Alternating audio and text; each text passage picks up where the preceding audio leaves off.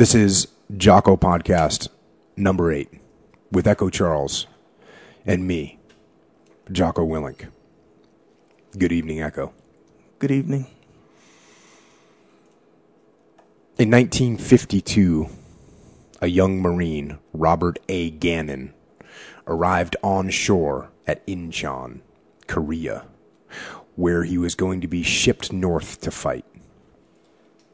As they gathered to head north, he saw stacks of sea bags, which is like a military duffel bag, and he saw them sitting in the rain. No one had to explain what they were doing there or why.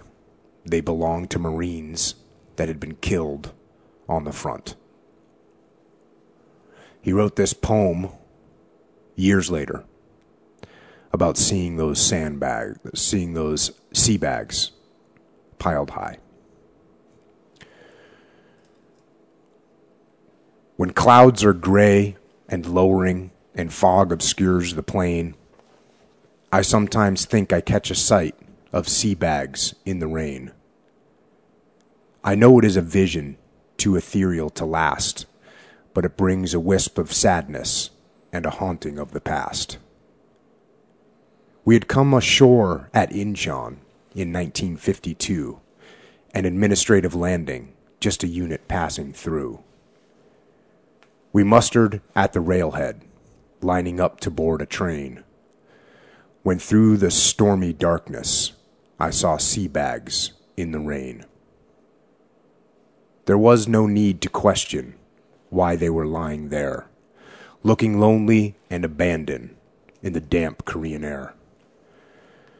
Their owners had gone northward and would not return again, from where hells of bitter battle took the lives of fighting men.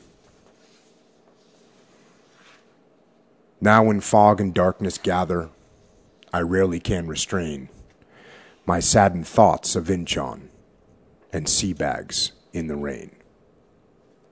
So imagine that you're a young Marine who has joined the Marine Corps, and you're fired up and you have the visions of glory and that romantic vision in your mind of what war is going to be like. Mm-hmm. And you get to Korea, and it's an administrative landing, so there's no shooting going on, and now you're on the ground, and you're in Korea. Mm. And then you muster to go north and go to the battlefield, go to the front, and you see these sea bags of all these Marines that have been killed in combat. And you can imagine what that does psychologically to guys. And obviously to Robert A. Gannon, it affected him his whole life. And he still thinks about it. And as much of a intense experience as that is, the Marine Corps has been walking past those bags, theoretically walking past those bags for over 200 years. And going forward, going into the fray towards the risk, in many cases, toward death. Mm-hmm. And I'm kind of leading in with talking about the Marine Corps tonight, who I have just absolute respect for, the United States Marine Corps. We worked closely with them when we were in Ramadi in 2006, mostly with the 3-8 Marines, which is the 3rd Battalion, 8th Marine Regiment. And they were there for the bulk of the deployment with us. Then they got relieved by the 1-6 Marines, who arrived towards the end of our cruise. But prior to that, my whole career I was working with Marines. Did multiple shipboard deployments with Marines. I did a turnover with the 1st MARSOC company in Baghdad in 2004. So I know Marines well. And like I said, they just have my absolute respect. And as a warrior class, which is what they are, a warrior class of men and women, their professionalism and their commitment, it's impeccable. And because they fought, in all major wars, they know and understand combat very well, and therefore they know and they understand combat leadership very well. And with that, we are going to look tonight at what used to be called the FMFM 1 TAC 0. And that was the Fleet Marine Force Manual, which is now called the MCWP, the Marine Corps Warfighting Publication 6 TAC 11. And the title of the document is called Leading Marines.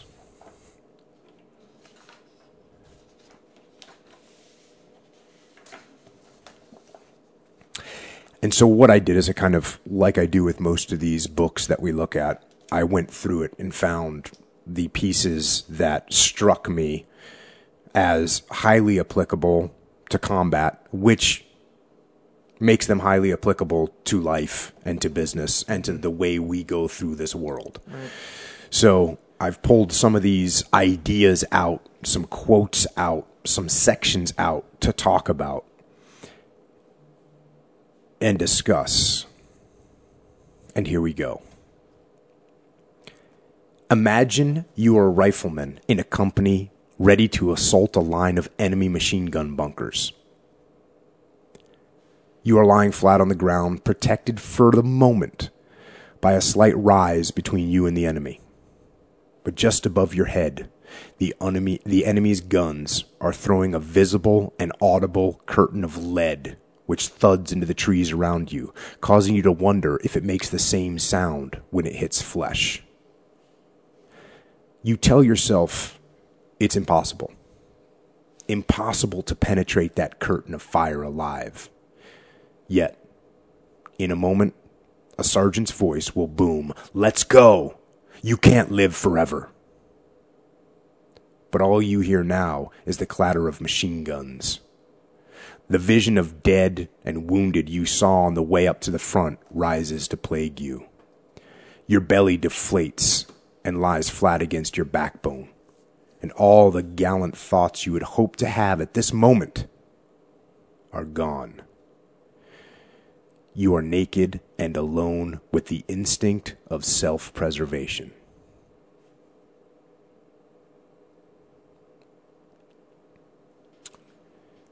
And that's what soldiers and Marines face. Not all of them, but many of them. Mm-hmm. And they, in these situations, and situations even worse than this, they do decide to go forward.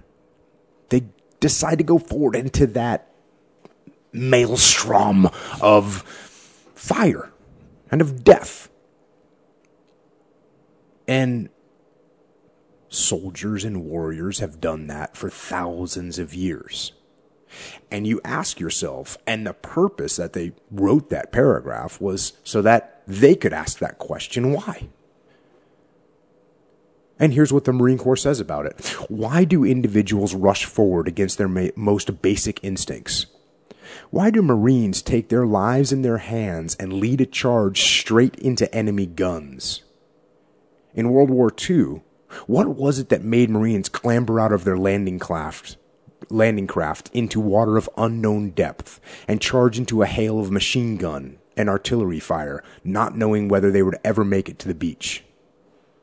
In Vietnam, what was it that made a Marine take the point and start down the dark and misty jungle trail? At the heart of why Marines are able to put mission accomplishment over concern for their own safety is leadership. Leadership that is the combination of the intangible elements of our ethos and the more tangible elements of our leadership philosophy. So they're saying that this courage comes from the leadership and from the ethos that they live that is brought to the troopers through the leadership, which is a pretty profound statement. It's a very profound statement. And I jumped out of this manual for a moment and I grabbed sort of the Marine Corps principles of leadership, their key words, Here they are: justice, judgment, dependability, initiative, decisiveness, tact, integrity, enthusiasm, bearing, unselfishness, courage, knowledge, loyalty, endurance.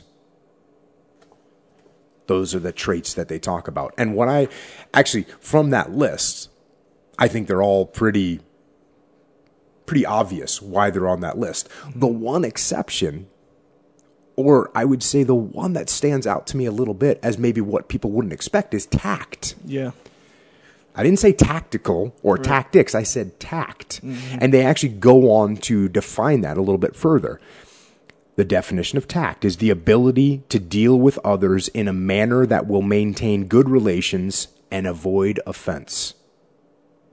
More simply stated, tact is the ability to say and do the right thing at the right time. So, obviously, almost every time we sit down at this podcast table and do our work here, we end up somehow talking about the interactions between human beings. And they actually put this as one of their tenets is that you have to have tact. Mm-hmm. The quality of consistently treating peers, seniors, and subordinates with respect and courtesy is a sign of maturity. Tact allows commands, guidance, and opinions to be expressed in a constructive and beneficial manner. This deference must be extended under all conditions, regardless of true feelings.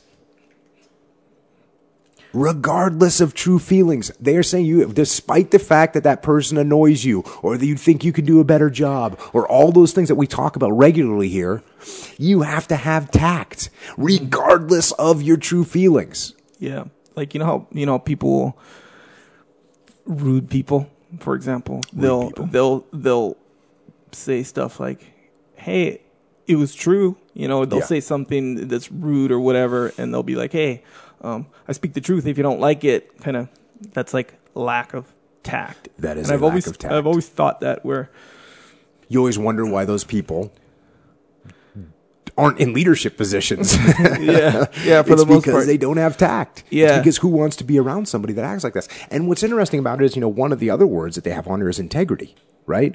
And yet, they're saying that, regardless of your true feelings. So there's a little bit of a dichotomy there, and to be the person that says, well, it's true, so I'm just going to say it. Right. No, tact should override integrity in dealing with people and human emotions. Yeah, and that's kind of what I've always thought when I hear people say rude things and be like, oh, it's okay for me to say these kinds of things because they're true, even though a lot of times it's just their opinion. But it's cloaked in this like presentation that they're just being honest. Yeah. So that's interesting how they're saying the tact overrides that quote unquote honesty. Yeah. For the sake of leadership or the group or whatever. Yeah. No doubt about it. So now as we get into this and what leaders are actually leading against. Now, of course, there's an enemy. You're right. There's a force that's opposing you, so you're leading against them, but they have another word and the word is friction. And this is something for anybody that knows anything about sort of military science, understands and has heard the word friction before. And it's a word that comes from Karl von Clausewitz, who was a great Prussian general, born in 1780, fought in the Rhine campaigns and the Napoleonic Wars, was a famous military theorist, and he wrote the famous book, Von Krieg, which means on war. So that was his sort of masterpiece that he wrote, and it's well read by anybody that's in the military. It has read On War by Clausewitz. So friction is a term that he coined, as far as I know. It's a term that he coined. I haven't read it prior to him. And to talk about friction, here is what Clausewitz says about it. And this is from On War. Then again, I departed from the Marine Corps manual here for a few minutes to go a little bit deeper into friction. Everything is very simple in war, but the simplest thing is difficult. These difficulties accumulate and produce a friction which no man can imagine exactly who has not seen war. So in war, through an influence of an infinite of petty circumstances, which cannot properly be described on paper, things disappoint us, and we fall short of the rank. So this idea of friction is all the little things that build up against you and against what you're trying to accomplish. And I love what he says next. A powerful iron will overcomes this friction. It crushes the obstacles. So your will can overcome them. But there's a caveat. But certainly the machine along with them. So your iron will can smash these obstacles, but it does take a toll on the will. Mm-hmm. The strong will of a proud spirit stands prominent and commanding in the middle of the art of war. And we'll get to will a little bit later. But right now we're talking about friction. Activity in war is movement in a resistant medium. So it's as opposed to doing stuff on the ground in the air, you're doing it in water, or you're doing it in oil, you're doing it in something that is slowing you down and stops you. It is therefore this friction, or what is so termed here, which makes that which appears easy in war difficult in reality. And I will tell you, in working with all kinds of companies and businesses, there's friction in every business. There's friction in everything. Every goal that people have in a business world, there's friction and resistance that's trying to stop you from getting there. And obviously that just slides right over into your life and those goals that you have, and you're fighting against this friction. And what is this friction? This friction is everything. It's everything that is stopping you from achieving your goal. And in war, it's what the enemy does. It's the weather. It's the lack of ammunition. It's the materials that you need that aren't arriving in time. It's a muddy road. It's a strong wind. It's all these little things. It's the weird attitude of your subordinates. It's the mental capacity of your leadership. It's all these things create this friction that are going to stop you from achieving your goals, or at least it's going to try to stop you from achieving your goals. And it's the same thing when you get a business that's trying to make something happen. When you go to formulate a business, this is not an easy process. This is a challenging process, and there's friction that just comes up against you. And obviously, like I said, with your personal goals, we see friction all the time. Now, the Marine Corps, here's their take. So that was from Clausewitz, and it was a little bit of an abridged version, but, I'm abridging. So this one is the Marine Corps, and you'll notice a little bit more clarity because it's written directly in English by Marines, so it's clearer. And here's the Marine Corps take on friction. Friction dominates war. It makes simple tasks hard, acts constantly to tear down the will of the individual Marine, and interferes with unit cohesion.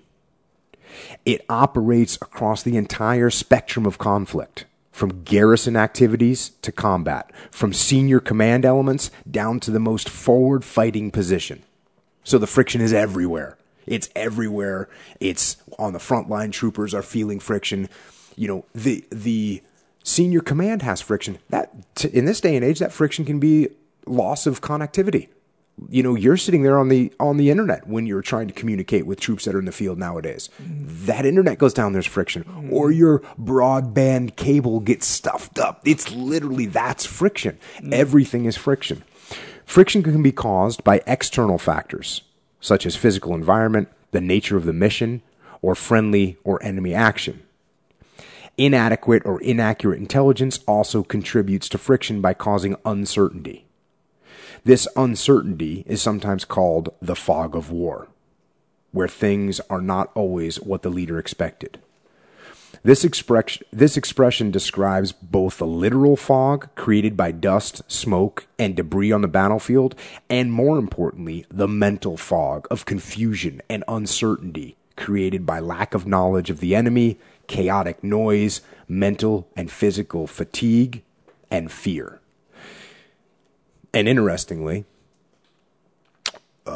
Leif and I, the book that we wrote, Extreme Ownership, the first chapter, it's called The Fog of War. Mm-hmm. And it is, and I talk about this fact right here. It was the literal fog of war because there was burning tires in the streets, creating soot everywhere, and there was concrete dust floating through the air and smoke from machine guns and smoke from smoke grenades. And so there's a literal fog of war where you can't see. And then on top of that, you add the theoretical fog where I didn't know where everyone was and I wasn't sure what was happening. And so this fog of war is so very real. Friction's most lethal form, however, is self-induced and may be termed internal friction. So this, again, it's just incredible how these theories of war parallel life. And although you have these things that are going on in your world that are trying to stop you from achieving your goals, the most lethal form of friction is self-induced. It's what you do to yourself. Fear of the unknown breeds this paralysis. It is best overcome by vigorous leadership, which clearly sets out what is happening, how it is happening, and most importantly, why it is happening. So again, it is almost, I don't know if at some point I'm going to stop being surprised and stop being shocked and stop being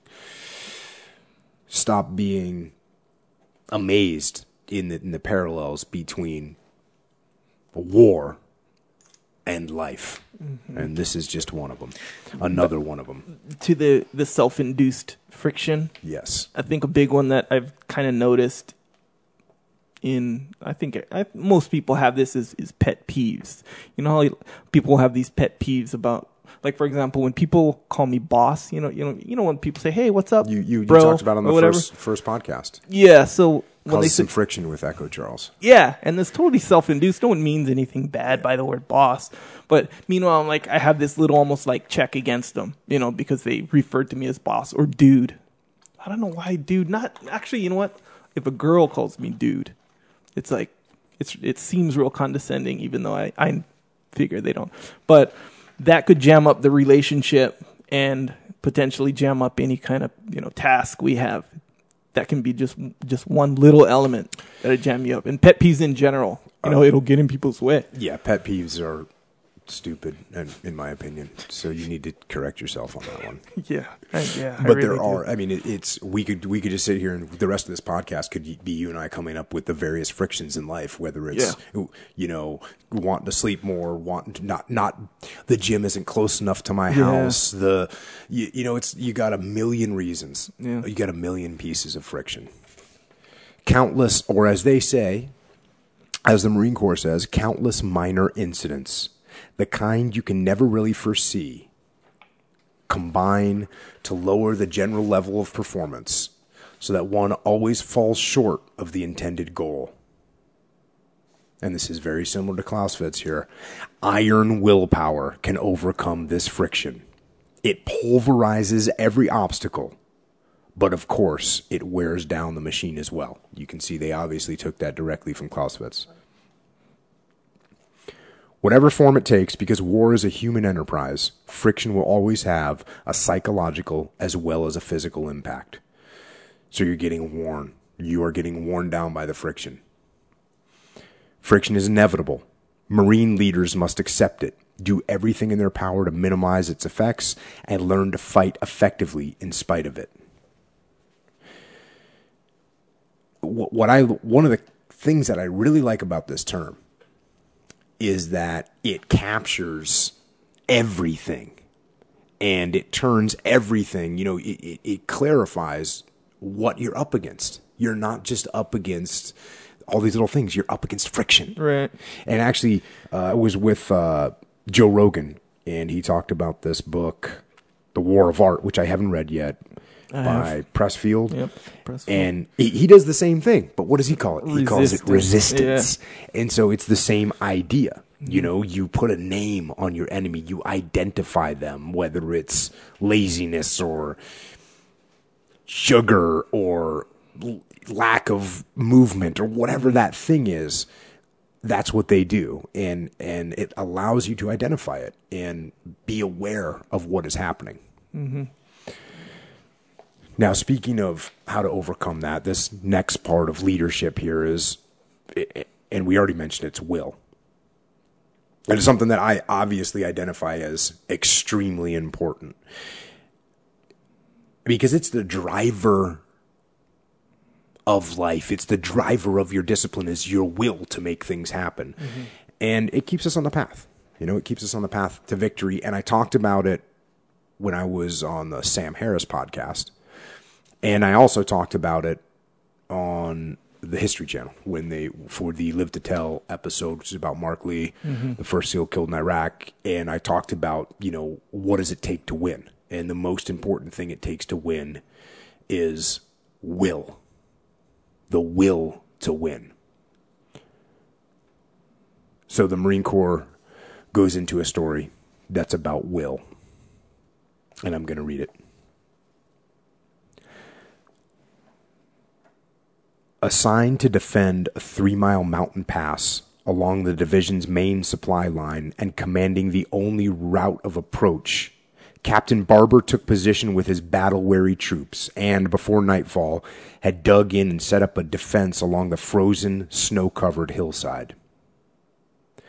When a force of estimated regimental strength savagely attacked during the night, inflicting heavy casualties and finally surrounding his position, following a bitterly fought 7-hour conflict, Captain Barber, after repulsing the enemy, gave assurance that he could hold if supplied by airdrops and requested permission to stand fast after orders were received to fight his way back to a relieving force, after 2 reinforcing units had been driven back under fierce resistance in attempts to reach the isolated troops. So here was Captain Barber with his troops. They're on this ridge line. They hold off the enemy, and then they get told, hey, you know what? Now that you've held the enemy off, go ahead and fight back to our position. Mm. And he says, no, we're not fighting back. We're going to stay here. We're going to hold this ground. Mm. Although severely wounded, Captain Barber continued to maintain personal control, often moving up and down the lines on a stretcher to direct defense, and consistently encourage and inspiring his men to supreme efforts despite the staggering opposition. Waging desperate battle throughout 5 days and 6 nights of repeated onslaughts launched by fanatical aggressors, he and his heroic command accounted for approximately 1,000 enemy dead in this epic stand in bitter sub-zero weather. And when the company was relieved, only 82 of his original 220 men were able to walk away from the position so valiantly defended against insuperable odds. His profound faith and courage, great personal valor, and unwavering fortitude, which is in other words his will, were decisive factors in the successful withdrawal of the division from the death trap in the chosen reservoir sector. That's will. And that shows you what will is capable of. I mean, when you talk about sub-zero temperatures, you just put people out in sub-zero temperatures for a night. That will break most people. Mm-hmm. Now get attacked all night. Now stay up there for 5 days and 6 nights. It's the only thing that can win in that battle is will, human will. From the same battle, Lieutenant Colonel Murray, who was commanding the 5th Marines at the chosen reservoir, summed up what was required of leaders. And this is very impactful when I read this. I personally felt in a state of shock. The kind of shock one gets from some great personal tragedy, the sudden loss of someone close. So he gets into this bad situation. And that's what he feels. This guy's the commander of all those Marines in the chosen reservoir. And he gets this shock, like someone's died, and he feels it. And then he says, my first fight was within myself. I had to rebuild that emptiness of spirit.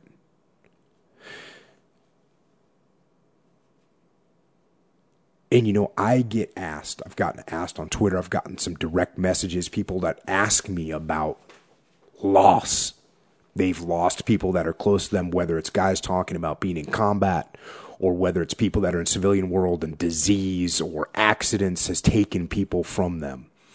And I think one of the things that, the thing that I say to people when they say, look, this is crushing me and I feel horrible and I don't know if I'm going to be able to get back. And my first statement is always like, of course. Of course. And that is normal. It is normal for you to feel that way when you lose people. Mm-hmm. And you could see that this, you know, lieutenant colonel in combat, he went through the same thing. This hardcore, badass Marine had to go, okay, I feel this loss and I have to rebuild. I have to rebuild. The fight was within himself.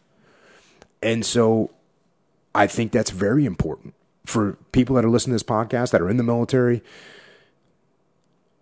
You are going on the battlefield and if you're fighting long enough, you will have casualties. And that is one of the things. I know when my guys were killed, I felt the same damn thing. The horrible, wretched emptiness. And I knew I had to rebuild it. And so reading this quote definitely brings me back to that, and it clarifies it when I talk to other people about losing someone. That loss that you're feeling, that emptiness, that shock is normal. And it's okay. And don't think that it's going to just disappear. You've got to rebuild it. Mm. You've got to rebuild that spirit. And so this manual goes on to say, for leaders to hold units together under adverse conditions, they first must fight and win the battle within themselves.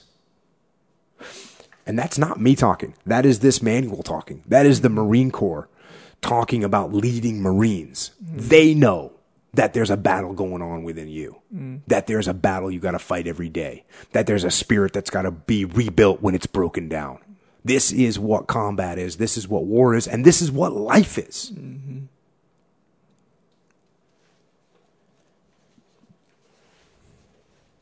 It goes on to talk about the difference between peacetime and combat. Leading in combat is vastly different from leading in peacetime. Anybody can give orders and have them obeyed at a peacetime post or station. There, nothing blocks the way to obedience. The brig, meaning jail, pay reductions, and demotion may be all the incentive necessary to instill good order and discipline. But execution of orders in combat may mean immediate danger or even the likelihood of getting killed. The Marine needs to know why an order is given and how it is to be executed. We talk about this all the time. People have got to know why they're doing what they're doing. And I'll tell you, the first section of that, the Marines don't lead like that. The Marines don't go around saying, hey, you will do this, or I'll send you to the brig, or I'll give you pay reductions or demotions. That's not how leadership works. And it's not that way in the Marine Corps. Of course, those are there if you need them, but you don't want to lead like that. You don't want to lead with beatings. Yeah. Above all, Marines need to feel that the leader giving the order knows what he or she is about. Even given the best trainings, how Marines perform will depend on the kind of leadership they had, by the example and courage demonstrated by their leader. Napoleon said, "There are no bad regiments, only bad colonels," which is very interesting and is a very common statement that Napoleon said. And, we've done the about face on this, because David Hackworth says there's no bad units, only bad officers. And then Leif and I in Extreme Ownership, we have there's no bad teams, only bad leaders. Yeah, and they always say there's no bad students, there's only bad teachers. Or there's no bad students, there's only bad instructors. Right. You know, it's like the same. Right. It is the same thing. It's the same thing. And, from Napoleon to Hackworth to Leif and I saying that what the Marine Corps is saying here, a unit led by an able and aggressive leader who commands respect because he sets the example and demonstrated courage and confidence will perform any task asked of them. Not some tasks, not most of the tasks, not the easy tasks, any task. Aggressive leader who commands respect because he set the example and demonstrated courage and confidence will perform any task asked of them. That's what leadership is about. Now we get into the moral challenge. Armies of superior numbers have been put to flight before 1 man out of 10 has fallen. They were not beaten by blows, which became more than flesh could bear. They were beaten in spirit, according to laws as old as the human heart. And the victor is the one who can best apply those laws. So you can have a huge force, a much bigger force, and they can break before anyone's even been killed, or when only a few people have been killed because their spirit is broken. When people conduct lives built on high moral standards and physical fitness, they tend to develop qualities that produce inspired leadership and discipline. It is not a new notion. It could be found in any great military force in the past. Gaining moral ascendancy requires that subordinates feel that their leaders genuinely care for them, that they are fighting for a worthy cause, and ensuring that their sacrifices are not made in vain. I talk about that one regularly. Your people have got to know that you cannot think that you care about them. They got to know that you care about them. Mm-hmm. That's what leadership is. You're leading this group because you care about this group. Acting as a buffer to protect subordinates is a key responsibility of any leader. Leaders must avoid passing the buck. Leaders must, if necessary, act from the courage of their own convictions, even when such a position runs counter to the policy of seniors. We talked about that last time. Remember, Napoleon said that if you're following my orders and you get a bunch of guys killed, it's your fault. You're culpable if it was a bad plan. Right. If you obeyed my bad order, it's your fault. It's the same thing that's being said here. Even when a position runs counter to the policy of seniors, leaders must always accept full responsibility for their actions. Hello. Extreme ownership right there. Leaders must always accept full responsibility for their actions. And like you said, extreme ownership. That's what our book's about. Trying to make that at the utmost level of responsibility is to own everything that's happening, regardless of who's at fault, who might be at fault, what other factors were in play. It doesn't matter. Take ownership of it all. Now we get into physical challenge. The physical demands of battle encompass more than being fit. And these demands influence both the leader and the led. The effects of sleep deprivation, poor diet, poor hygiene, and most importantly, fear, have to be understood and be a part of everyday training. No one is immune to fatigue. As Marines become increasingly tired, they may lose the ability to make rapid decisions and are susceptible to being confused, disoriented, and ultimately ineffective. Guts and pride are not a substitute for fitness. And one place where that becomes completely evident is in mixed martial arts, where you get guys They got a lot of guts and they got a lot of pride, and you think, oh, this person's never going to tap. And once they get broken down and fatigue sets in, fatigue makes coward of us all, right? It's not a substitute. So guts and pride are not a substitute for fitness. They're a good augment to fitness, but they don't take the place of it. Yeah. A leader relying on guts and pride will not be able to fully concentrate on the mission or the task at hand. Exact limits of endurance cannot be determined, but physical conditioning is one method of reducing the effects of physical exertion, and it can increase individual self-confidence and reduce stress. So I always tell people to work out.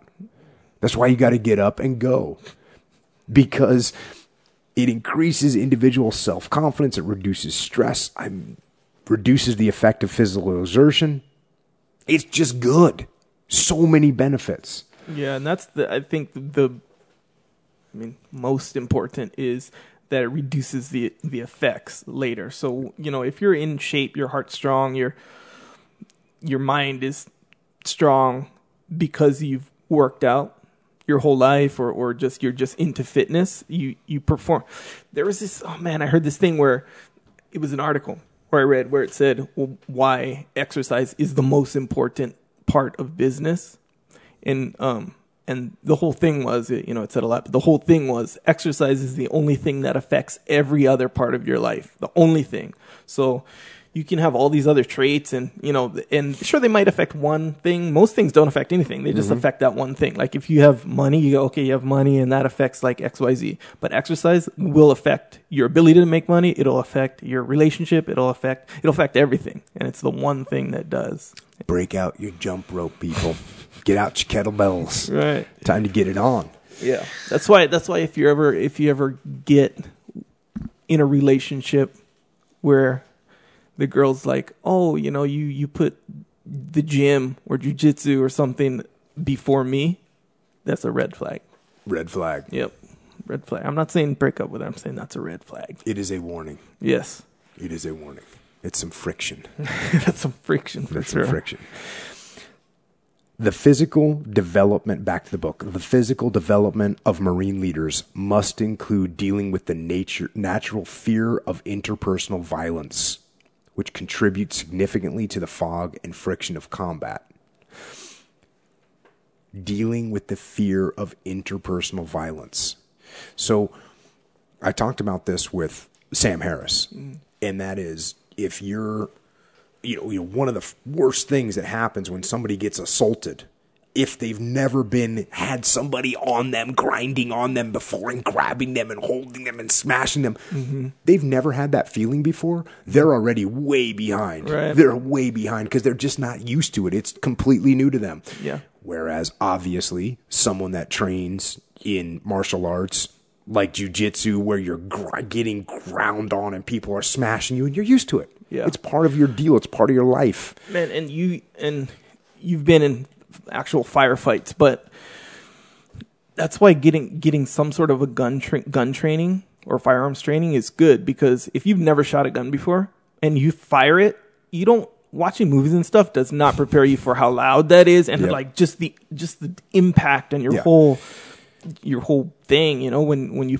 fire a gun. So if that were to happen in some stressful situation, someone attacks you or someone fires a gun in your presence and it's, this commotion, just dealing with the fact that a gun was fired alone is like this huge battle that you essentially lost because you're just not used to it. That's a hit, You need to inoculate yourself to these situations. Yeah. And we will actually be talking about that a little later tonight. Yeah, man.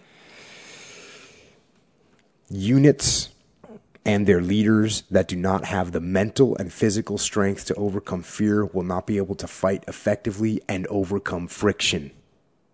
In fact, one of the greatest sources of friction is physical exertion, and it may be required of individuals, units, or both.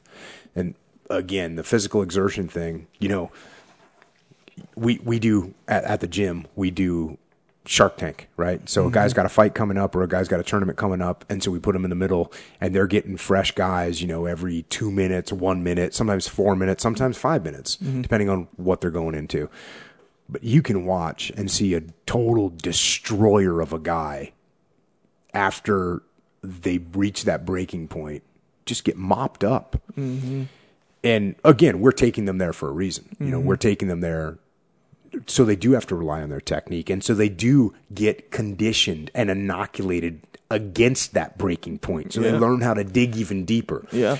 But you can get anyone there. I mean, you can get anyone so physically exhausted that they're no longer capable of, you know, doing even the slight percentage of what they would normally be capable of. Mm-hmm. So you have to maintain that conditioning at the highest level all the time that you can. And that's like, I mean, really, like you're saying, it's not just the physical conditioning. You're conditioning them to the situation, like how you said, when they're beyond their physical kind of breaking point where they don't have all their strength. The point where you feel like stopping, going beyond that point. If you rarely or never been beyond that point, once you get there, you're completely done. Yeah. But once you realize that you can push through that, and that there's a little more that you think there is, you get conditioned to it and you're ready for it. Yeah. The gain in moral force deriving from all forms of physical training is an unconscious gain.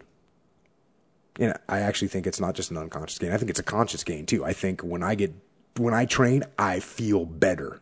I feel stronger. I feel sharper. Willpower, determination, mental poise, and muscle control all march hand in hand with the general health and well-being of the individual. So, again, according to the Marine Corps, that this physical training increases your willpower, your determination, your mental poise, your muscle control. Clearly, as you stated earlier, physical training is important across the board.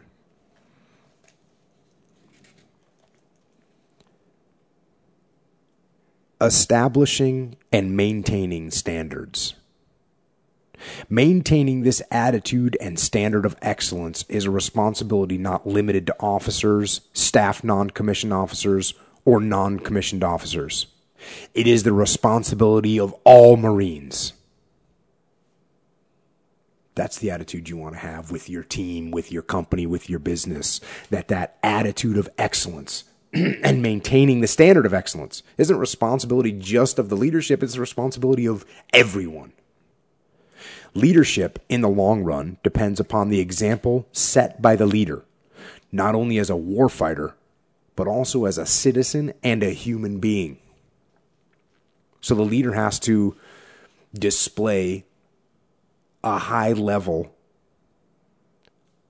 of, I'm not sure what the right word is, a high level of bearing, a high level of presence in all situations, not just as a Marine, but in all levels. Mm-hmm.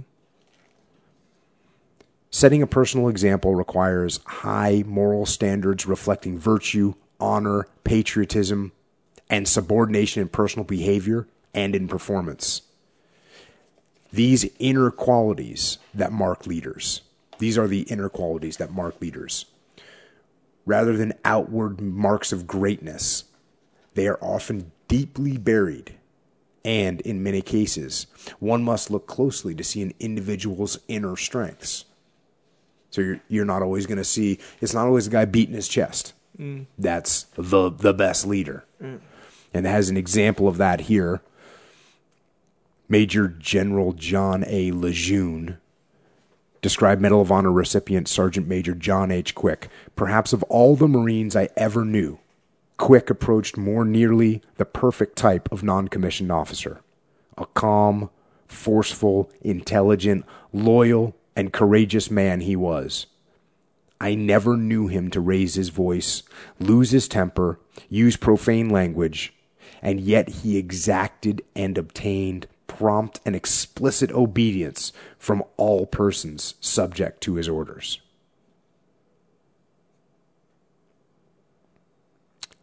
The image of the Marine barking orders, you have to balance that.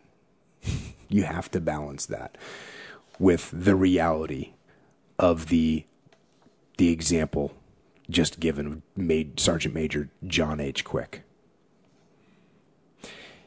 In the Marine Corps, We are trained to endure combat, violence, and death, along with other less arduous situations in both peace and war. Simply because we bear arms and wield awesome power, we do not have limitless authority to unleash it without due requirement. We may not say, as one enemy commander said, kill all, burn all, destroy all. So again, the image and the stereotype of a Marine or of an American soldier has to be balanced with the facts of who they really are.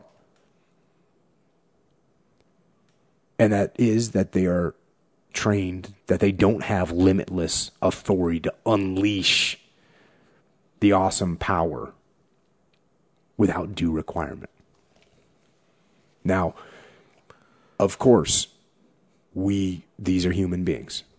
And there are military people in the Marine Corps, the Army, and the SEAL teams and special operations that go over the line. And that's something that gets dealt with. So I'm not sitting here claiming that this is a perfect situation. But I am giving you the ideal that the Marine Corps itself sets out upon its Marines of what it wants their Marines to be like. Mm-hmm.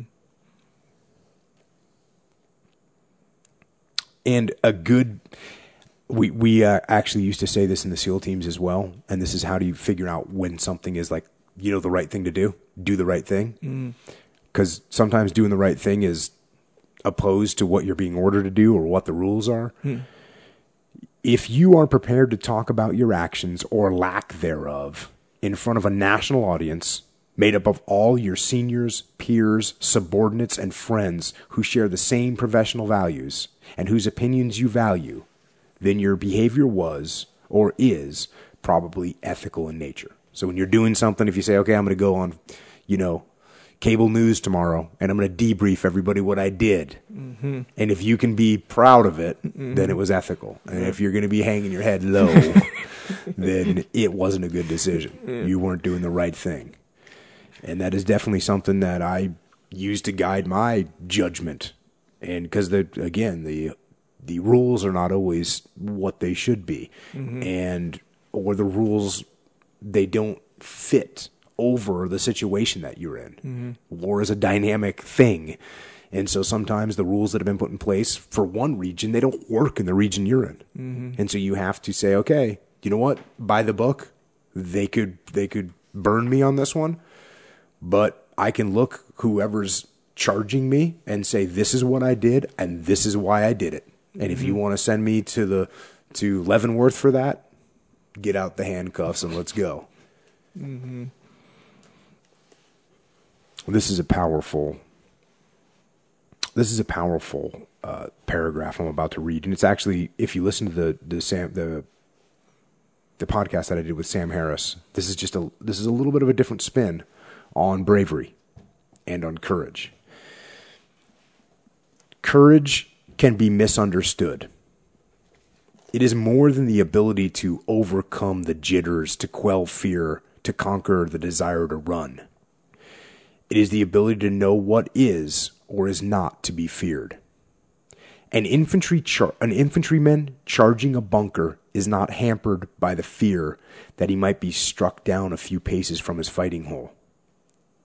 A pilot is not afraid of losing all hydraulic power in his aircraft. They are both prepared for those outcomes. A Marine in battle fears disgracing himself by running. He fears not losing his life, but losing his honor.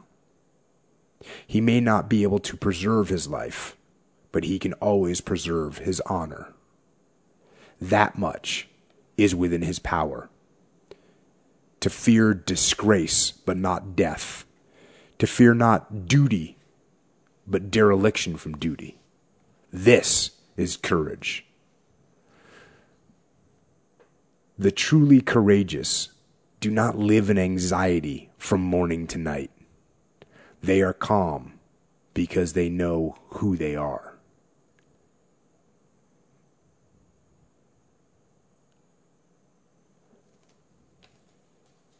in that last two sentences about the truly courageous do not live in anxiety from morning to night.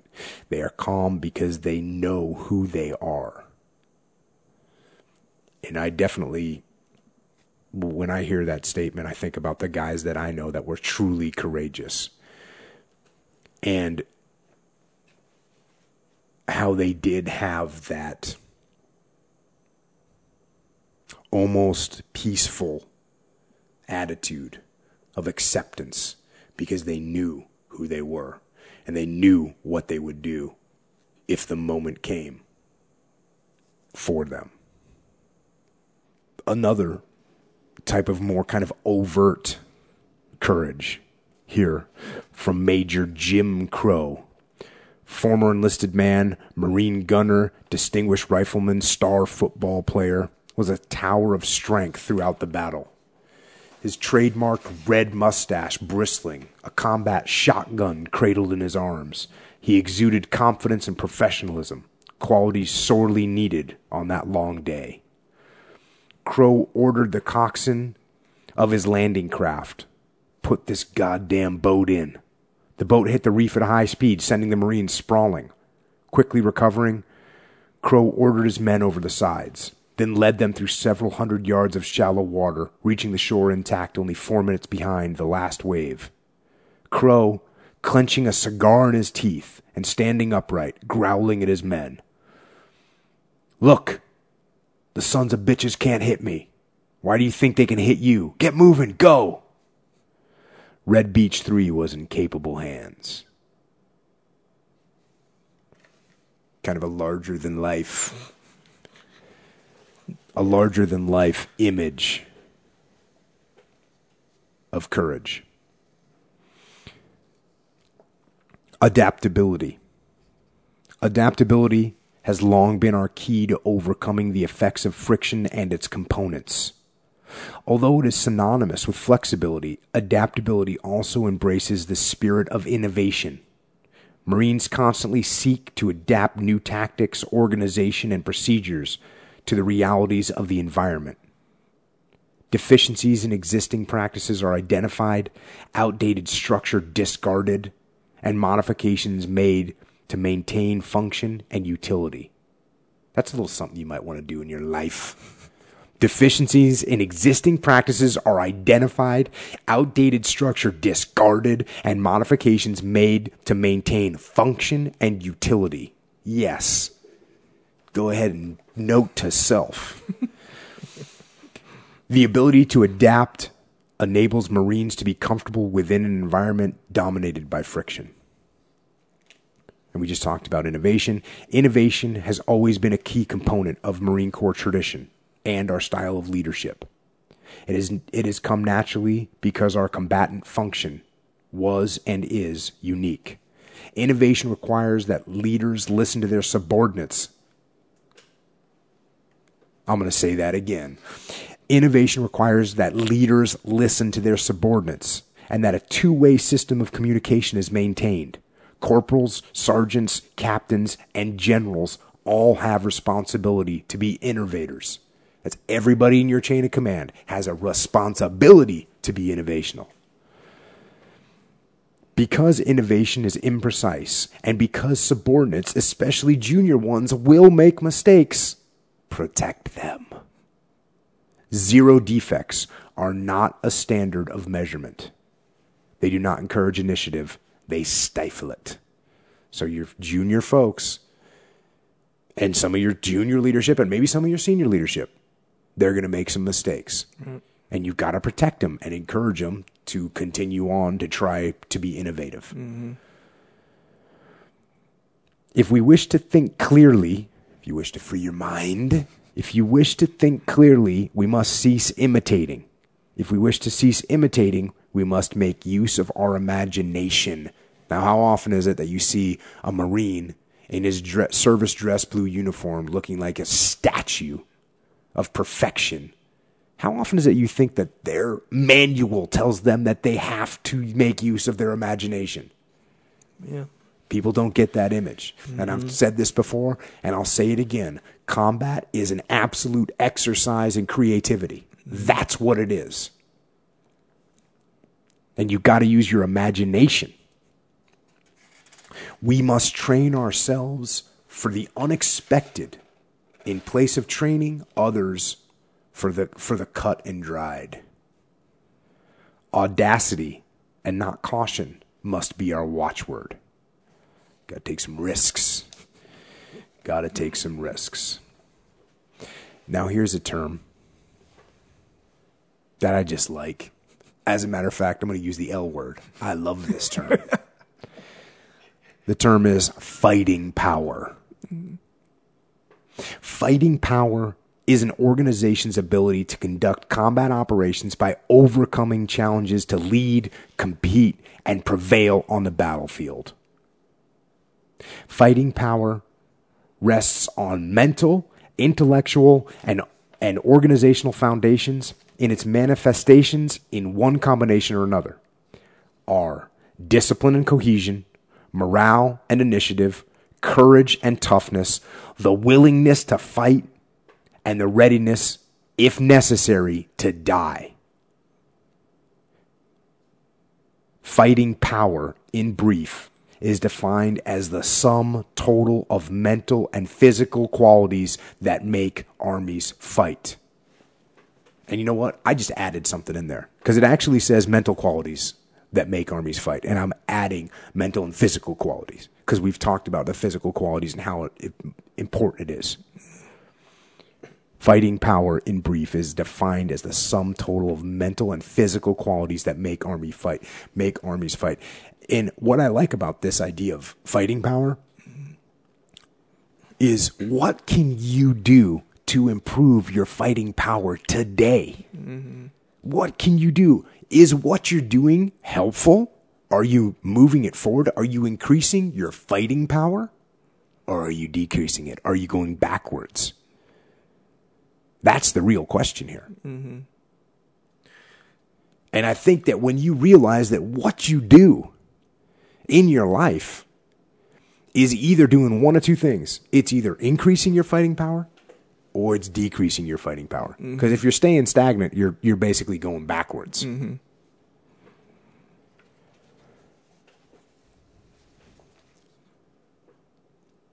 And here's a little wrap up.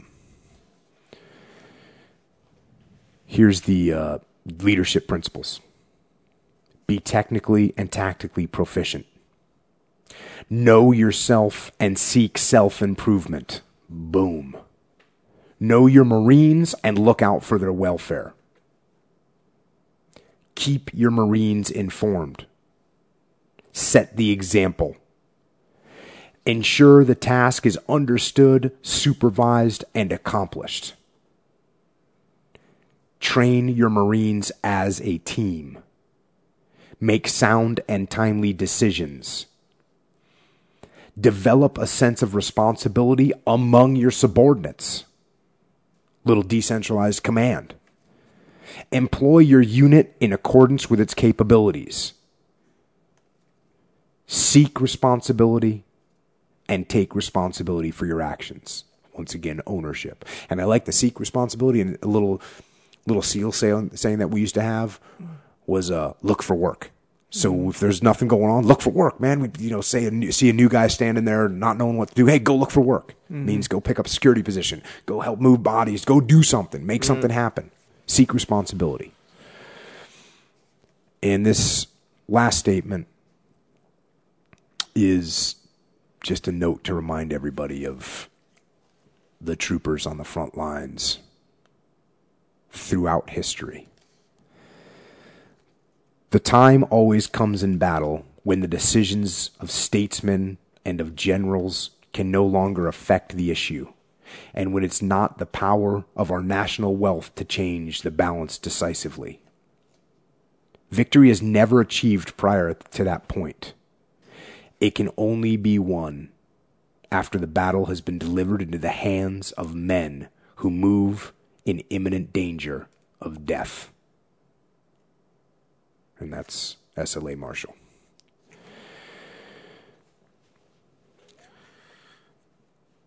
The folks on the front lines.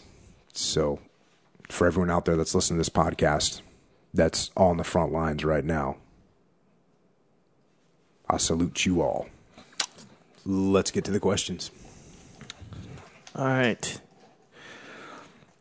Okay, first question from Narco3111.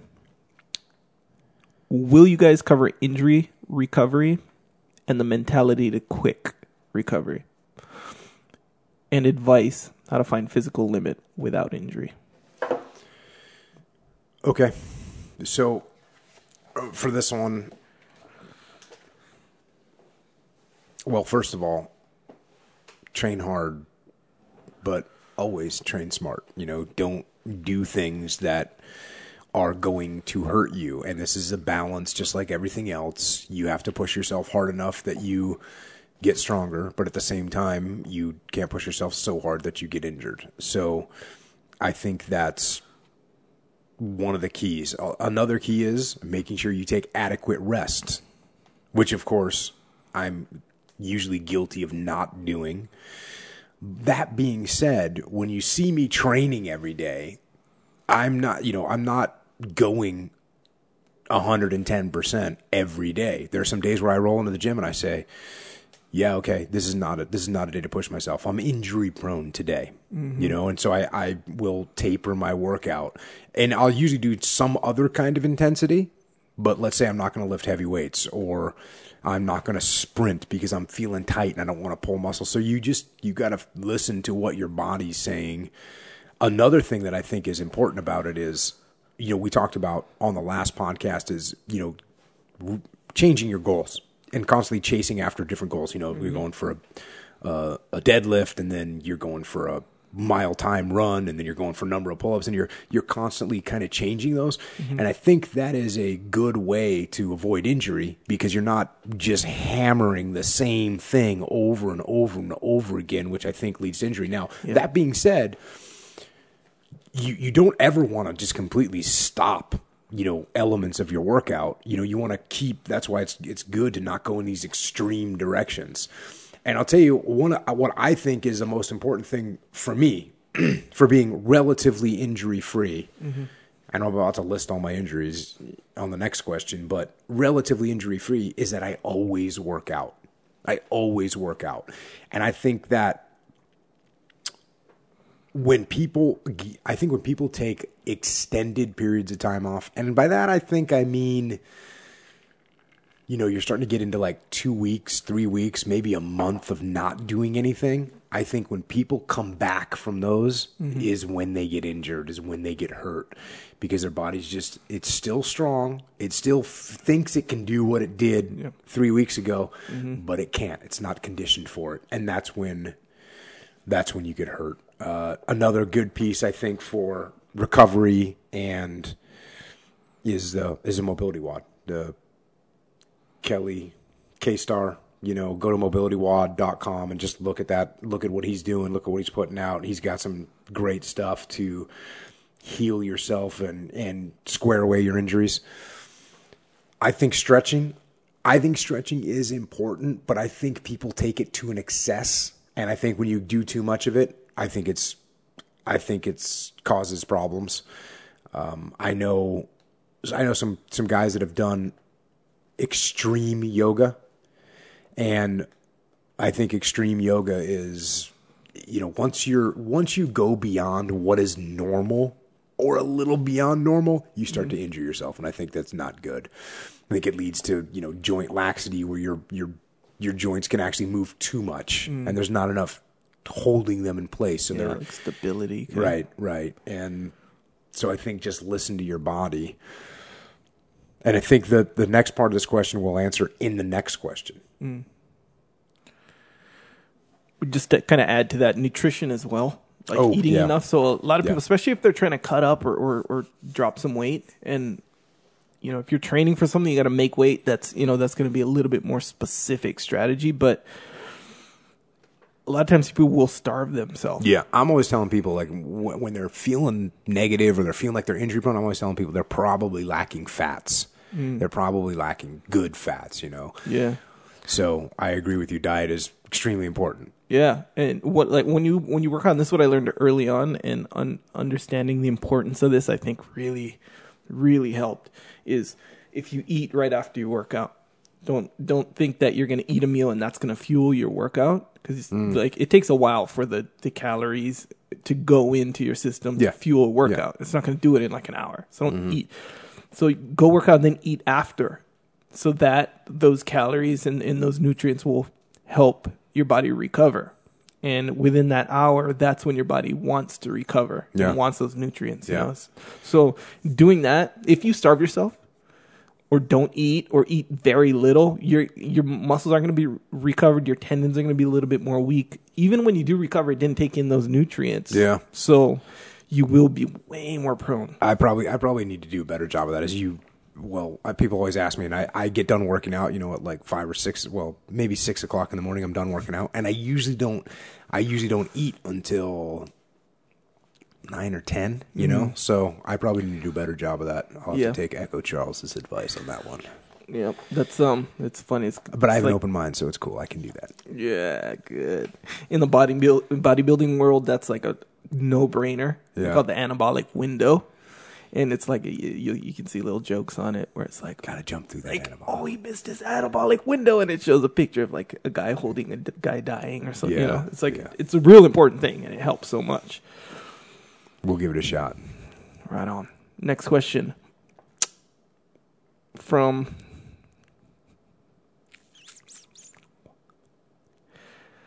What honeybees do. When it's all one word, it's just it's strange. Okay, what honeybees do? Good thing you're not on the decoding team here. Because it could be like watho, ni, beesdo. No, it can't be that. Yeah, it's could. What honeybees do. You never know. At what honeybees do. What the honeybees do. What injuries? Actually, it's just what honeybees do. Not the honeybees. All right, there you go. You get a third chance. What injuries have you gotten, and how did you adapt? So obviously active lifestyle, growing up and spending my life in the SEAL teams, ton of injuries from everything. I've had MCL tear, sprained ankles, shoulders, wrists, lower back, elbows, but the most serious actual injury that I had, was I had neck surgery. So I had a foraminotomy in my neck, which is they go in and they scrape some bone away from the foramen, which hurt bad when they did it. But it's been really good. I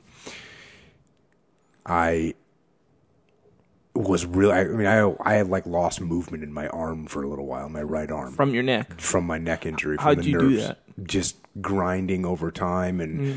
And I remember there's one part of SEAL training where you're carrying these boats on your head, which is not that big of a deal. But then the instructors would jump from boat to boat. So you get these 200-pound instructors, and they're just jumping. The boat's on your head, and they're jumping from boat to boat. And I remember an instructor jumping into the boat and landing pretty much where I was. And I remember hearing a grinding noise in my neck. And of course I was 19 years old, so I didn't care. Bring it on. But they don't do that anymore. They actually don't jump from boat to boat anymore, which is cool. They shouldn't, because it's not good for you. So, but anyways, with all these injuries, whether it's MCL tear, whether it's high ankle sprains and all kinds of ligament damages in my ankles and my lower back, which I've injured a few times, almost all muscular there. What I do is I do the same thing with all of them, and that is I do whatever I can. When I hurt my knee and I couldn't squat, I could do like a quarter squat. I did a quarter squats. I'd go out the garage and I'd stand there with no body weight and just do quarter squats and get the blood moving. And then I'd try and do my other body parts and, could do pull-ups still. And so I did dead hang pull-ups because I couldn't even move my knee to like kip at all. Right. So I did what I could there, so you can't do ring dips, do regular dips. If you can't do dips, do push-ups. If you can't do push-ups, push off of a wall, whatever it takes to get something done. You can't lift that 40-kilogram kettlebell, lift the 24-kilogram kettlebell. Just do something, move, get the blood in there. And not only does it get the blood in there, because I always think that the more you're moving and the more you're using that range of motion, the faster you're going to heal. you're just circulating more repairing nutrients to your body. Mm-hmm. So it would make sense to me that that's going to help you heal. Now, of course, you can re-damage. You can go worse. If it hurts to do a quarter squat, and so you do half squat, you're going backwards. Yeah. So you want to stay within the range of motion where you're not re-injuring it or making it worse. Mm-hmm. So don't be stupid, but do get the movement going. And also, I don't know what I would do mentally if I couldn't do anything at all. Mm-hmm. Now, when I hurt my neck, though, I was laid up. I didn't think I was going to be. I was just going to power through it like a tough guy. Yeah, no, I was laid up with my head and it just hurting. Mm-hmm. But I'll tell you, as soon as I could get up and start trying to walk around, I did it. And like I said, try to stay sane. And then the other thing that happens is when you have these injuries, you got to adapt your goals, and you just got to set new goals. Okay. And really, I've never really fully regained the strength in my right arm and my right pec. It's not as strong as it was, and it's definitely way weaker than my other side. It's probably at 70 or 80%. Okay. And, I just have to say, okay, well, what can I do? It's like, okay, you're going to be you're a normal human now, so here's what your new goals are. And I'm still trying to improve and get better at whatever it is. But, injuries are going to happen in life, and you got to just do the best you can to work through them as smartly as you possibly can.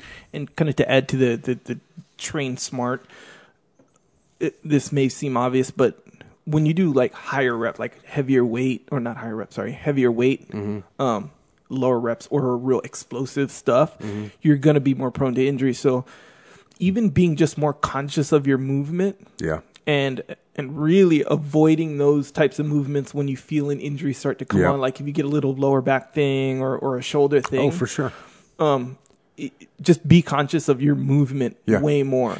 Today I was deadlifting, and I was like, nope, okay, we're done deadlifting for the day. Yeah. And I definitely spared myself being laid up, and I just got out the roller and just ground it out for a while, got out the ball, ground it out for a while. But for sure, you got to listen, you got to pay attention. Yeah. And if you feel that little twinge, it's no big deal. There's plenty of other ways to get your workout on besides jacking the big steel. So yeah, and you like how you were saying, body weight squats. You'll just do if you had a 6 squat workout planned, and you feel your lower back or your IT band is a big one where when you get after it in squats, that'll a lot of times act up. Well, I sprained my ankle probably 4 or 5 months ago, and I couldn't do. It was weird. It's one of those weird things. I couldn't do overhead squats, but I could do overhead squats like after a snatch. Yes. I couldn't do overhead squats because it hurt my ankle for whatever reason. Yeah. But I could do front squats and regular squats. Huh. And I couldn't go to full depth. The ones I could still go to full depth on, again, I don't know why, I'm not a physician. Front squats felt the best. So I started doing more and more front squats at the time. And then eventually, and now I'm back to doing everything. So figure out what you can get away with, figure out what you can do, and do it. Also, when in regards to being conscious of your movement, a lot of times, I know this is the case for me, where I'll get little injuries from just racking or unracking weights. Just because it's maybe you need to do more functional training, my friend. Well, I don't always get injured, but I'm saying you can get little things, because that a lot of times that is it's unconscious. I'm gonna just put this over here, and you're not. Meanwhile, if you do a clean and jerk, you're okay, I'm gonna focus on this good technique, so. Again, that goes along with being careful of your movement, being conscious of it. Yeah, especially when you hit that fatigue, when you've been working out for 3 weeks straight, hard, very little rest. You're on it, and you start to feel these little things come about. I think it's important to be conscious of those things. Yes, and also to what you were saying earlier, if my head's not in the game, I'm not jacking the big weights. Yeah. Because you got to be thinking about it. You got to be thinking about your body position, before you just try and grab on this big weight and throw it around. Yeah. You got to get your head in the game. All right, next question. This was actually my question. A question from Echo. Yep. Combined with a question from someone else, yeah. Yes, that's true. Okay, so public speaking, right? How did I've seen some of your speeches. How did you get good at it? Because that's a daunting nerve-wracking thing. In fact, like some people, they prefer death over public speaking. Literally. That's heavy. So what's your mindset, for keep you from being nervous? And then that's coupled with another question here. Right. Which we got from the just interwebs. Conquering fear in general. Right. Right. Fear of failure, fear of rejection, fear of the unknown.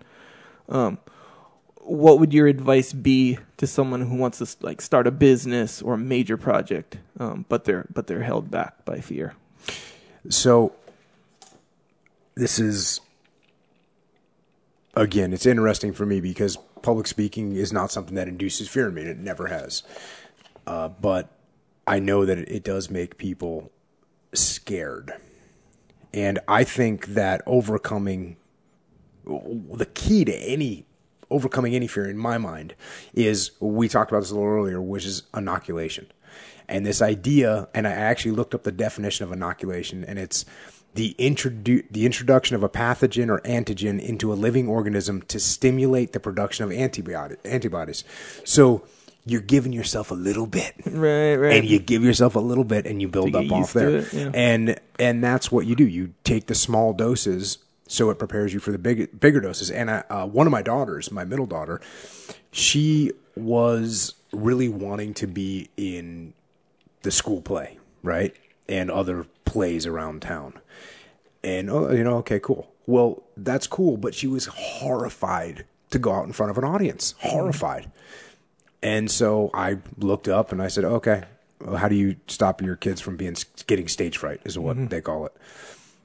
And, I read about people, what they did. And what I did was I'd say, okay, sing a song for me. And it's not that big of a deal because I'm her dad. And so she'd sing a song for me. And even then she'd be a little bit embarrassed, but she'd sing a song for me. And then, a couple days later, I had my wife, hey, sing that song for both of us. Mm-hmm. And then it was, my wife's got a friend over. Hey, sing that song for the three of us. Because now you get a mystery person, an unknown in the room. Okay, so she's overcoming that fear. And each time she's getting a little bit more and more confident. Because we took her to, what are they called? Tryouts. What's a tryout called? Audition. We took her to a couple auditions where it was her turn and she didn't go. She broke down just crying and just couldn't handle it. Mm-hmm. And so then it was a few of my wife's friends were over. Then it was some of my friends were over. So now you got, guys and girls. And each time she got more and more confident. Mm-hmm. And eventually she just didn't care anymore. And she was totally confident. And she got the lead role in the school play. She legitimately got the lead role in the school play. So she was able to overcome that fear. And in the SEAL teams, we do the same kind of thing. Where you're going to get inoculated against stress. As much as they can stress you out in the SEAL teams, they're going to stress you out. There's going to be machine gun fire. You're going to be used to that. There's going to be explosions going off. You're going to be used to that. We used to do live fire machine gun drills and IAD drills, immediate action drills. We were maneuvering around. We used to do that without ear protection and sometimes. So you get used to this crazy banging. We don't do that anymore because it's not smart. But you do that to inoculate. It's like what you were talking about earlier. When that gun goes off, you should be completely comfortable with it. And there's one of my favorite stories. Well, not one of my favorite stories, but a buddy of mine who actually took my job. I was a task unit commander, and he actually took my job as task unit commander. And a flashbang is a grenade that you throw into a room before you go into the room, and it makes a loud explosion and smoke, and then it allows you to enter in on the room when the people that are inside are now startled. Mm-hmm. So you have an advantage. Well, occasionally, you have to open the door to throw the crash in there. Mm-hmm. And occasionally someone will open the door and someone will run in. They didn't coordinate it well. And so they open the door, guy runs in, and then someone throws the crash in. So now you're crashing yourself. And it's not that big of a deal. You got to get used to it. But what happened with one of his new guys, that happened. So the door went open. The guy went in, and while the guy's running in, somebody throws a crash in there. The guy sees the crash, and he runs back out of the room, which is not what you're supposed to do. So this guy was the task unit commander. He goes, hey, come with me down here. And so they walked down, and he brought him into a closet in the kill house and just sat in there and said, yeah, how's it going? And then just sat there in the dark and dropped like 8 crashes at their feet and just blasted the guy because you realize you just got to get inoculated. Yeah. You just got to overcome it. So that's kind of, I guess my theory here would be if you're afraid of fighting and altercations, go train jiu-jitsu. If you're afraid of heights, work on some rock climbing. If you're afraid of the water, it's time to swim. It's time to surf. It's time to get out there. If you're afraid of pull-ups, if you're afraid of pull-ups, do pull-ups. If you're in squats, do squats. If you're afraid of public speaking, go speak in public. Mm-hmm. If you're afraid to start a business, start a business. Make it small. And on all these, what you have to do is you have to mitigate the risk and you have to ease yourself into it, but you got to go for it. And eventually you will overcome that fear. Mm-hmm. But the hard part is you got to take that first step. Yeah. You got to take that first step to begin to inoculate yourself against the fear of the thing that's in your mind. Because that fear generally is in your mind. Yeah. That, you know, when you get up on stage to do a public speaking, people are not going to throw tomatoes at you and say, "Oh my, you're an idiot, get off the stage." No, right. They're going to sit there, you know? So there's nothing to fear. Yeah. It's in your head. Mm-hmm. Hey, those flash grenades, they don't cause any damage to people. They're just... you don't want them next to your eye. They're They're loud and they make a big boom and they're an explosive. Yeah. But yeah, they don't hurt you. Right. Generally, they daze you. They not even daze, they stun you. Yeah. So what if I had one in my pocket? And it went off? Yeah. You'd get a little something. Not injured. I'd get hurt, not injured. You'd get hurt, not injured. Yeah, I could do a lift or some training. Yeah, you'd be sore. Yeah. Yeah, I never let one off in my pocket. Yeah, I always wonder about those because they're, yeah. All right, next question. Okay, in podcast number 7, you answered a question which was essentially about how a subordinate might cope with a leader who wasn't competent. Mm-hmm. So this person is interested in your thoughts on the opposite side of the coin. For example, if you're that guy, quote unquote, mm-hmm. and you know it, how can you still lead a team effectively given the lack of competence? Given the lack of competence can undermine the team's trust and confidence in you. So this question is, you are that guy. Yeah. You're the guy that doesn't have the knowledge. You're the guy that's inexperienced. You're the guy that just got hired. That's good that you know it. That's good, right? Yes. That he said he's done a good job by recognizing. That is step number 1. He's recognized that he's the guy, that he's inexperienced, doesn't have the knowledge, etc. So this question, while it might seem like a tough question, it's actually easier than you might think, because competence and knowledge definitely are very beneficial for leadership. The knowledge piece and knowing the technical side of what you're trying to lead a team in. But it is definitely not mandatory. Now, if you don't have it, of course, you should strive to get it because it will make you a better leader. But in certain situations, there's times where you have to lead and you have to lead now. Mm-hmm. That does happen. So what do you do and how do you lead when you're in that situation? And it's actually pretty easy. You lead almost the exact same way that you would in any other situation. Humbly and with an open mind. So leadership is the same regardless of what you know. Mm. Think about it. Leadership is the same regardless of what you know. What you're going to do is you're going to gather ideas because you don't really have any of your own. So you're going to gather them from the other people, right? You're going to explore the different methods, right? Because you don't know any of the other methods. So you're just going to explore and say, oh, how would you do it? Or how would you do it? Mm-hmm. You're going to weigh the different courses of action because you're not sure which one is going to be the best. It's not going to be super evident which course of action is going to be the best. You're going to listen to what people are saying. Mm. You're going to keep an open mind and hear what they're saying. You're going to show that you're a quick learner and you're going to listen and learn. And how do you show that you're a quick learner? You show that you're a quick learner by being a quick learner. Mm. And how do you be a quick learner? By studying. Right. So when there's stuff that you should know, then you study it and you learn it and you prove. And then you take all this information that you've got and you weigh the decision and then you make one.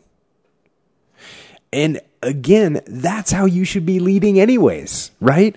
So let me ask you this. Just because you know the most, right? If you are the most knowledgeable on the team, does that mean you're going to plan everything yourself? No. No, it doesn't. Does that mean you're going to make your decisions in a vacuum by yourself? No. If you're a good leader, you're not going to do that at all. Does it mean you're going to make decisions and move forward without consulting with people? No, it doesn't. So all this means is that you're going to do all those things. You are going to get consensus from the group. You're going to get people on board. You're going to talk to them and see what their ideas are. And again, I shouldn't have used the word consensus because you can't always lead by consensus. That can become difficult. But you're going to listen. You're going to learn. You're going to talk to people about what you're doing, and that's how you're going to lead. Again, it's almost the exact same. The only thing that gets added if you are sort of a technical expertise, you can be a little bit more of a sanity check on, let's say a plan that people are coming up with. If we were doing a computer, software engineering problem, I would not be able to add my technical expertise. But if, for the engineers came to me and presented what their ideas were, I'd be able to look at them logically and say, okay, explain to me out, and ask enough questions until I said, okay, guys, here's what I'm thinking. I think we should go with, method B or whatever.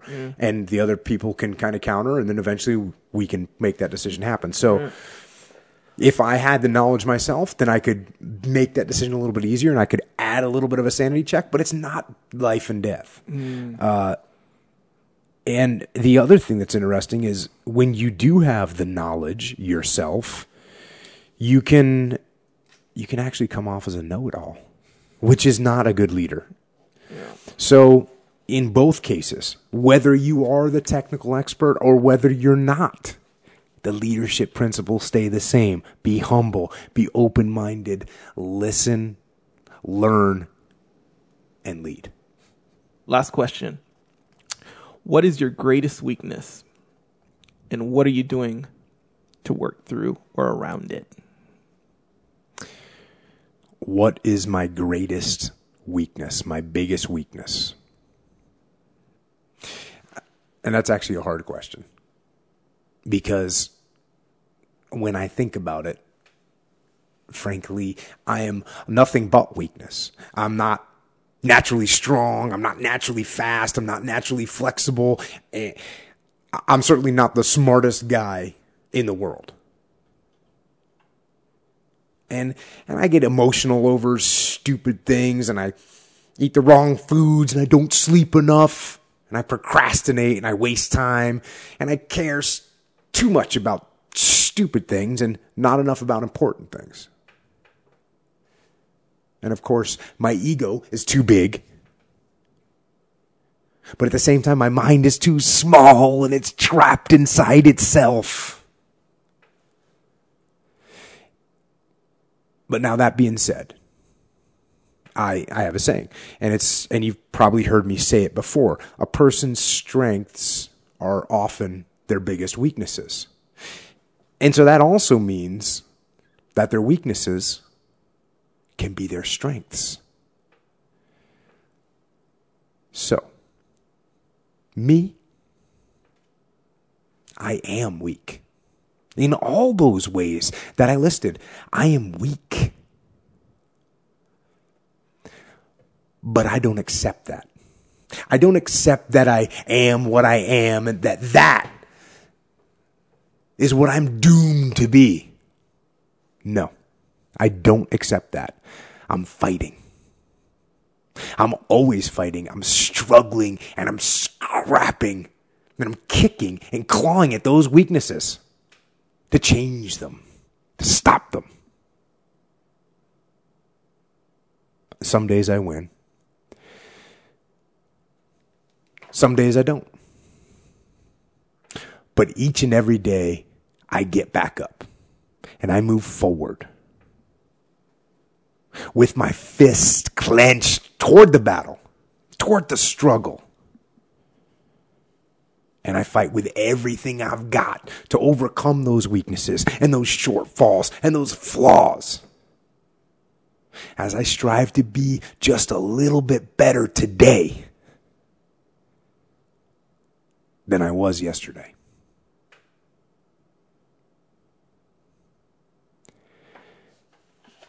And I think that about wraps it up for tonight.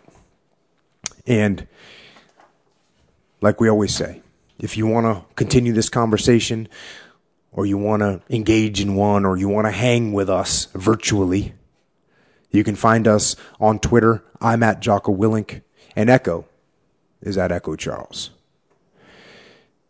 Thanks for listening. Thanks for subscribing. Thanks for leaving reviews. Thanks for spreading the word. Thanks for being better. And most of all, thanks to all of you for getting after it. This is Jocko and Echo. And until next time, out.